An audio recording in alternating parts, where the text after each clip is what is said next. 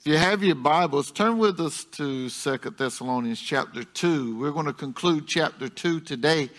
And I don't know how long it's going to take us in chapter 3. But when I first glanced at chapter 2 a couple weeks ago and started reading, I thought it kind of reminded me at first of some of our preachers and how our preachers will tell us, you know, I'm coming to a close in about 15 minutes. They're telling us, I'm coming to a close in about 15 more minutes. They're saying they're coming to a close, and we're wondering, when will you close? Well, it almost seems that way at first glance when you read this, that's what Paul was doing. But as I got a little further into the study, I realized that's not exactly what's taking place here.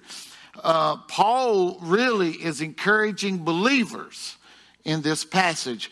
We've talked 2 weeks about how he shared the truth of the Antichrist.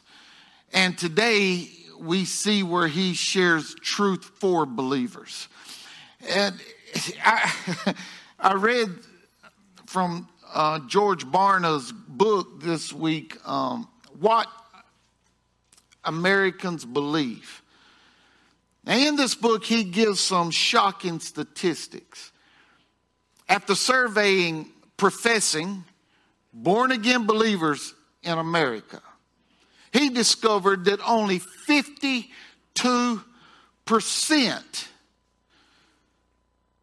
believe that Satan is a literal being.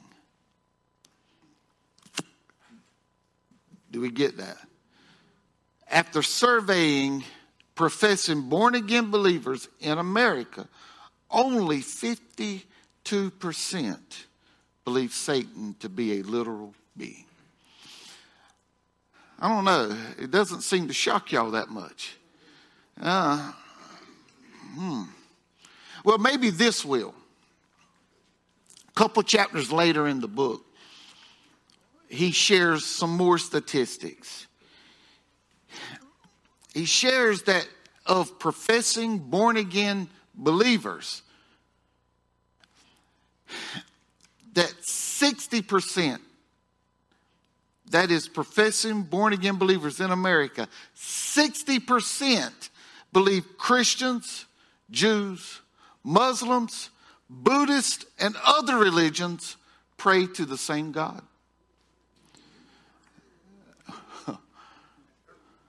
Boy, this is discouraging. Or it is to me, it's discouraging that many professing born-again believers are being persuaded away from the truth.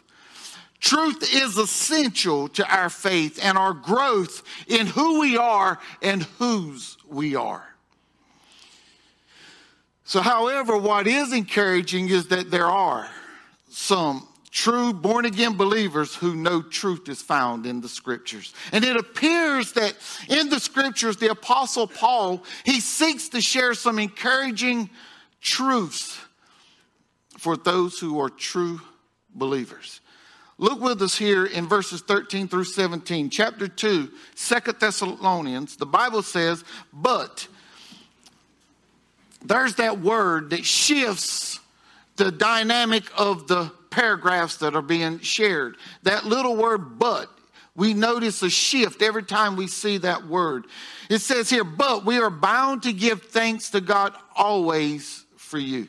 He's been talking about the Antichrist. He's been talking about how they are ruined and those who follow him would be ruined. But then he says, but we are bound to give thanks to God always for you, brethren, beloved by the Lord, because God from the beginning chose you for salvation through sanctification by the Spirit and belief in the truth, to which he called you by our gospel for the obtaining of the glory of our Lord Jesus Christ. Therefore, brethren, stand fast and behold the traditions which you were taught, whether by word or our epistle.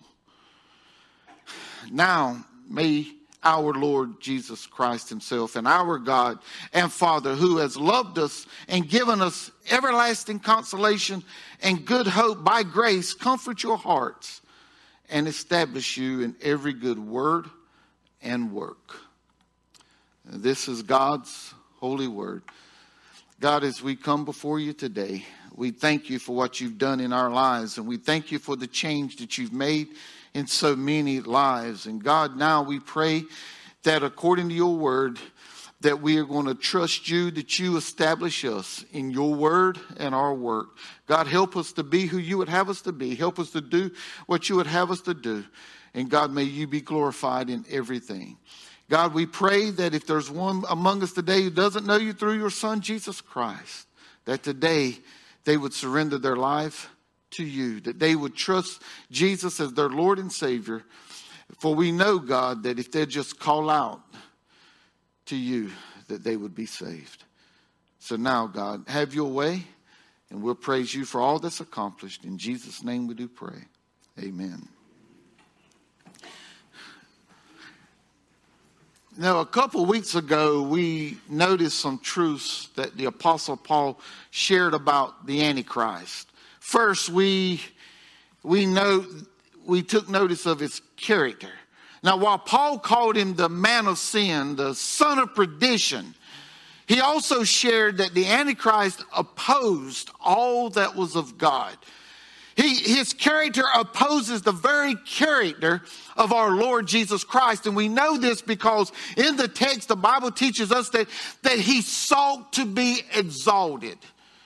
And we know that's not the character of our Lord Jesus Christ. Instead, we find that to be a complete opposite or in complete opposition to the Lord Jesus Christ, because Jesus didn't come to do his own will. He came to do the will of the Father who sent him. Scripture teaches us in Philippians 2:6 that Jesus Christ, who being in the form of God, did not consider it robbery to be equal with God, but he made of himself of no reputation, taking on the form of a bondservant and coming in the likeness of men, and being found in the appearance as a man, he humbled himself and became obedient to the point of death, even the death of the cross. You know, we read that sometime and we don't always get its significance. When it says he come to the point of death, he's telling us here that he was willing to die. But even Christ, the Son of God, was willing to die a shameful, a humiliating sinner's death for you and I. He humbled himself. So we see that the character of the Antichrist is in complete opposition to the character of God. But second, we also saw his challenges last time. We saw that the Antichrist does face challenges. And one of the challenges is that he's restricted, that God is a restrainer. And the Antichrist can't do anything without God allowing him to do it.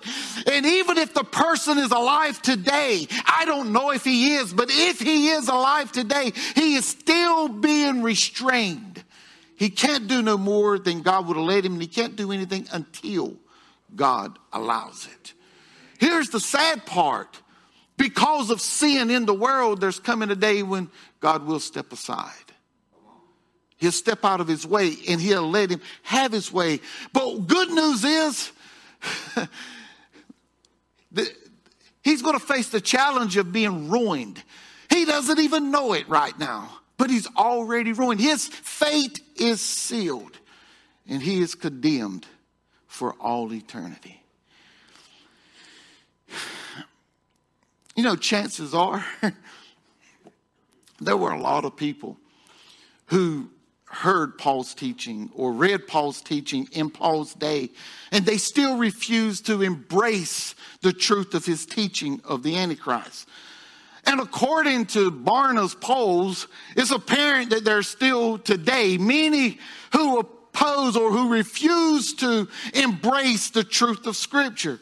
And for those of us who have, and those of us who are embracing the Scripture or its truth, I want to encourage us today to let's continue to embrace it. Why?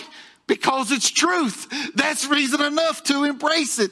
It is the truth. The Bible declares in 1 Peter 1:25 that the word of the Lord endures forever. So what we can know is that the word of God is truth. The Holy Scriptures are the word of the Lord. So let's continue to embrace Jesus as God's only begotten Son because Scripture says so. Let's continue to embrace the virgin birth of our Lord Jesus Christ because Scripture says so. Let's continue to embrace that he lived a sinless life. Let's continue to embrace that he died for the sin of the world. Let's continue to embrace that he rose on the third day, conquering death, hell, and the grave. Let's continue to embrace that he's coming back to receive us to himself. Let's continue to embrace that for those who believe in the Lord Jesus Christ as Lord and Savior, in the house of the Lord we will dwell forever.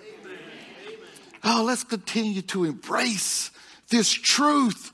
So when we are confronted by unbelievers, continue to embrace the truth of the Word of God. When we are challenged on our job, continue to embrace the truth of God's Word. And when we are charged to go along, even when it's unethical or immoral, I challenge you, I charge you, I encourage you today to continue to embrace the truth of God's Word.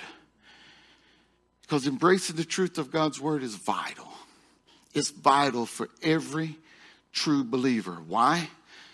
Because the Apostle Paul tells us we are chosen by God. The Apostle Paul begins this section with a real contrast from the previous verses in chapter 2. And we see this. In verse 13, he says, "But we are bound to give thanks to you always." Thanks to God for you always. Now, when we look at this, he says we got to catch that. You have to go back to chapter 1 to find out who the we is. And the we is Paul himself, Silvanus, and Timothy. But he begins by calling the followers of the Lord Jesus Christ brethren, beloved of the Lord. Now, why? Why is he calling them brethren, beloved of the Lord? Was it because there was something special about them? Was it because they had come from the right family? Was it because they had the right skin color? Or could it have been just the luck of the draw? Well, no, neither one of those answers would suffice. It was simply because they believed. They believed that Jesus Christ is the Messiah and that he came to earth to provide forgiveness of sin. They believed that Jesus came to save them from the penalty of death and the judgment to come. They believed that Jesus came to give them eternal life and to give them love, joy, peace, and hope as they walk in a newness of life. So because of that, Paul calls them brethren, beloved of the Lord. What's interesting is that Paul says that God from the beginning chose you. God from the beginning chose you for salvation through sanctification by the Spirit and belief in the truth. Now, this may be confusing for some, but we can't overthink this.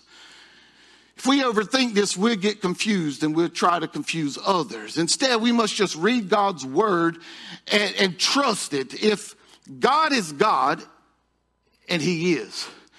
If God is omniscient, and he is, then this means that God saw us as saved before we were ever born. If he chose me from the beginning, he saw me as saved before I come from the womb.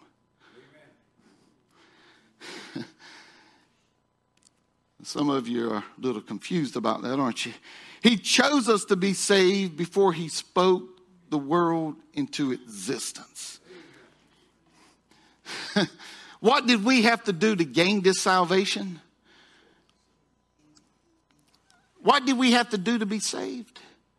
All we had to do was believe.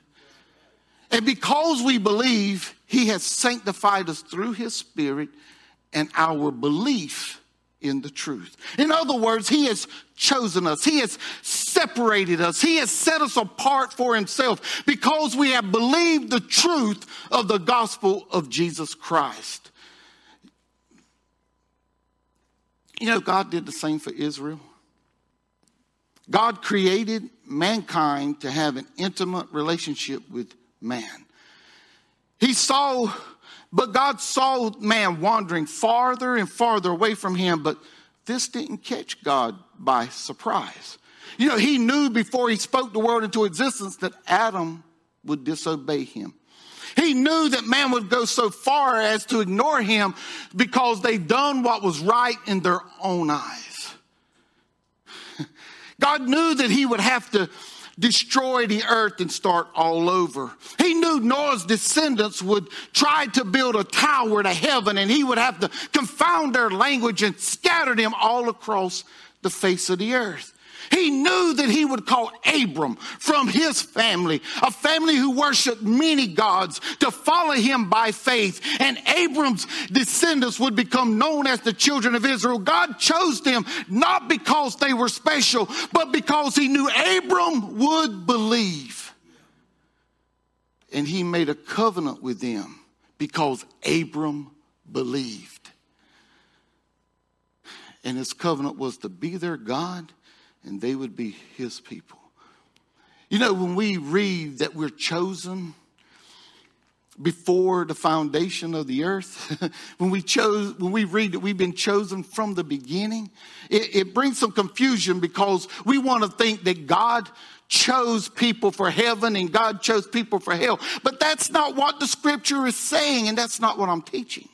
What I want you to understand is God chose us from the beginning. Think of it this way. Everybody in this church is not saved. And so they just say God from the very beginning chose everyone who is part of our church. But it's those who chose to walk through this door, because outside it would say those who he has called. But once we walk through the door of opportunity, when we believe, we can look back and we can see chosen. So the ones who are inside are the ones that were chosen from the very beginning, when everybody was called from the beginning. No one will stand before God with an excuse. We're all going to stand before God without excuse. And those who stand before him lost, they had every opportunity that those who were chosen had. We have to believe. Some will choose not to believe, and some will choose to believe. You know, here's the thing. This ought to really excite us. This ought to really excite us. Why? Just to know that God of heaven, the God of heaven and earth, the God who spoke the world into existence, the God who restricts and restrains, the God who redeems and restores, he has chosen us. Before the foundation of the world, he had us in his heart. And because he had us in his heart, he has pursued after us. He has pursued after us to make us his own. He has pursued us because by faith we have believed the gospel of our Lord Jesus Christ. So he has chosen us and pursued us to sanctify us by placing his spirit within us. And because his spirit lives and abides within us, he has made us his own chosen generation, a royal priesthood, a holy nation, his own special people, that we may proclaim the praises of him who has called us out of the darkness into his marvelous light. And as we walk in his marvelous light, our lives are to glorify the Lord Jesus Christ. Folks, we've been chosen, and that ought to excite us. That the God of heaven and earth saw us before we even knew who we were.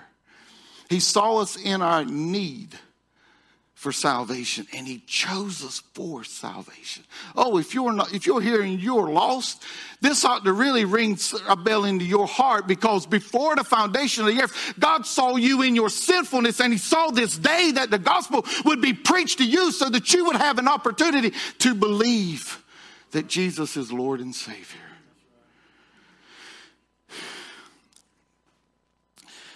So now the question arises, how do we glorify Jesus with our lives? How do we go about this? The Apostle Paul exhorts the believers in Thessalonica that since now that they know that they've been chosen by God from the beginning for salvation, they are now to stand fast and hold to the traditions which they were taught, whether by word or our epistle, Paul says. Paul is telling them to cling to the word of God. He uses the word traditions here. Paul doesn't say, though, to hold to the traditions of men. Instead, he says to hold fast to the traditions that they were taught, whether by word or by this epistle. He's simply saying to cling to all of God's word. And whether it was written to them or whether it was taught to them, Paul is exhorting them to cling to God's word and not the words of man. Paul understood. He understood that our adversary, the devil, is hard at work. He walks around like a roaring lion, seeking whom he may devour. Paul knew that even if the Antichrist did not come during his time on earth, that our adversary, the devil, has minions. Y'all know what minions are, don't you? Those little things that look just like them, that follow him all around. You know, the devil has principalities. He has powers. He has rulers of darkness. And he has spiritual hosts of wickedness seeking to deceive and to destroy us right now. And many will follow him. He knew our adversary would use them to spew false doctrines out to us, and they would preach with their own words with a charisma that could charm any listener who's not grounded in the word of God. So Paul's exhorting them to cling to the truth, to cling to the word of God. I read about a disputer, a stubborn disputer, who was unconvinced of truth that President Lincoln had shared. So Lincoln asked the disputer, how many legs has a cow? The disputer says, 4, of course. Lincoln's agreed, that's right. Now suppose you call the cow's tail a leg. How many legs would the cow then have? This disputer confidently says 5. And then Lincoln says to him, now that's where you're wrong. Because calling a cow's tail a leg doesn't make it a leg. And the world calling God's word false doesn't make it false.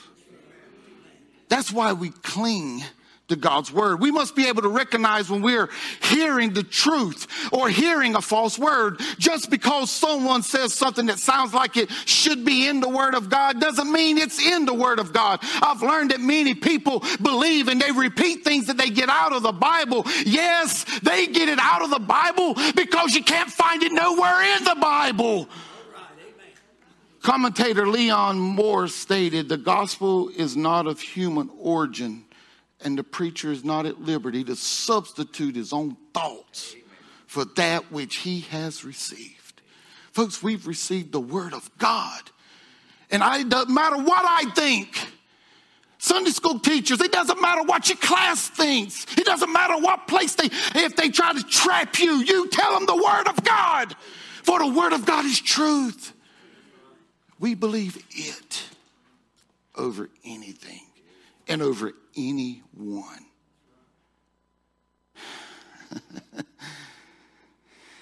Well, folks, we who know Jesus Christ as our Lord and Savior, we're chosen for salvation. We're set apart for himself by the Holy Spirit because we have believed the truth of the gospel of our Lord Jesus Christ. Therefore, we should walk in his steps. And we walk in his steps when we cling to the word of God. And to cling to the word of God is not to just carry it around in some book form. This isn't clinging to the word of God. To cling to the word of God is not being devoted to a particular translation and refusing to look at any other. And there's preachers all over the world that say there's only one translation that you should read out of, just as if that was the original language. And I want to assure you, King James is not the original author of our word. God's word was written in Hebrew, and it was written in Aramaic, and it was written in Greek.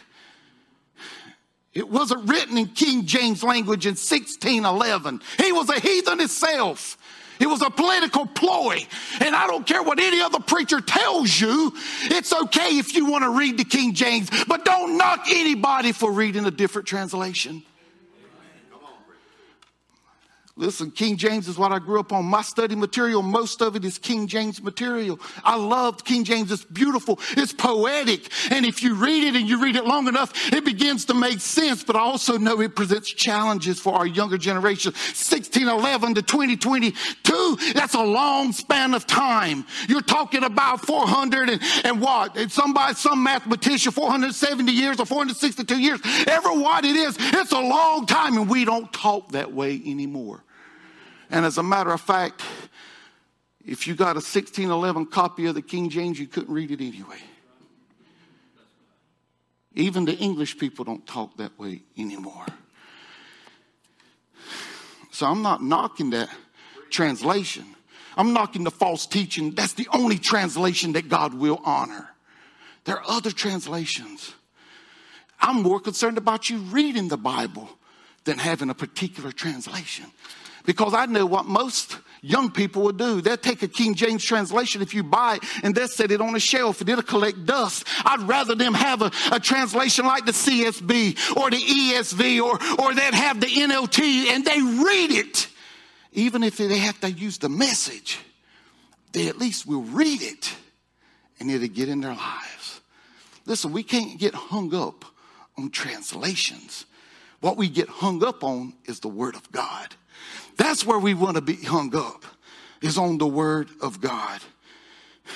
How do we do this? We cling to His Word when we love the Word of God, when we live the Word of God, when we share the Word of God. To love the Word of God is to be devoted to the truth of the Word of God. To love the Word of God is not just to read it, but to embrace it and to spend time in it.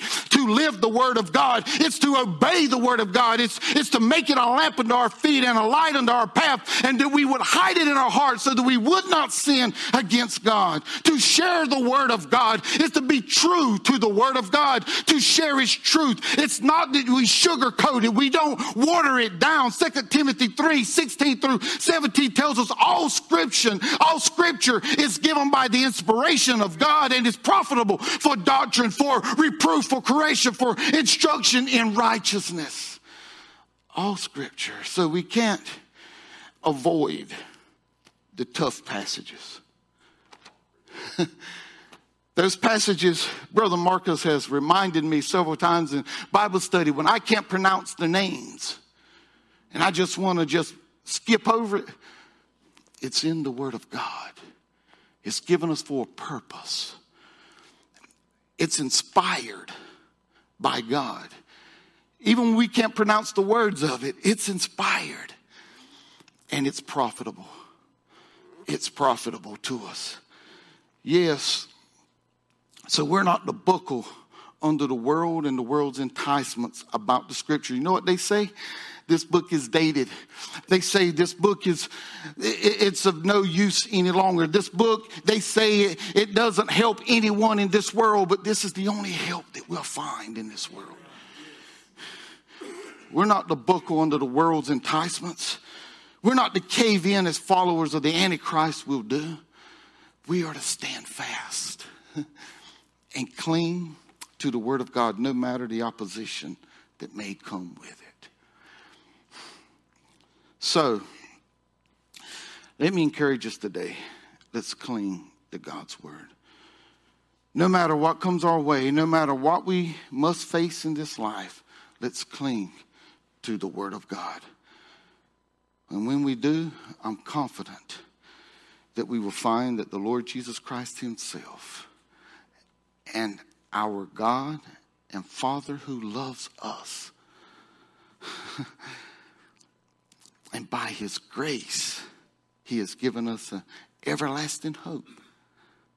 He will comfort us. He will comfort our hearts, and he will establish us in every good word and work, because he will be glorified and his Son will be magnified. As they come to prepare this song of invitation, I hope this message come out encouraging to you who are believers. I know the message was targeted to you. I hope you didn't sense a rebuke in this message. If you did, it wasn't my intention, and I would say the Holy Spirit is trying to say something to you. I'm not going to apologize for this word. I'm not going to apologize for this message, because I believe God gave it to me. But what I would say is, cling to God's word. You've been chosen by God. So cling to his word, and his word will tell you how to glorify him. His word will tell us how to magnify Jesus. And his word promises us that if God is glorified, Christ is magnified, we, his people, will be edified. But you who are here today and you don't know Jesus as your Lord and Savior, I want to say to you, as every head's bowed, every eye's closed, that there is coming a day when God will step aside and give the Antichrist the freedom to deceive in a powerful way. So I would encourage you today to get to know this man, Jesus. Let him change your world right now before the day comes that the Antichrist deceives you. Would you? Would you come?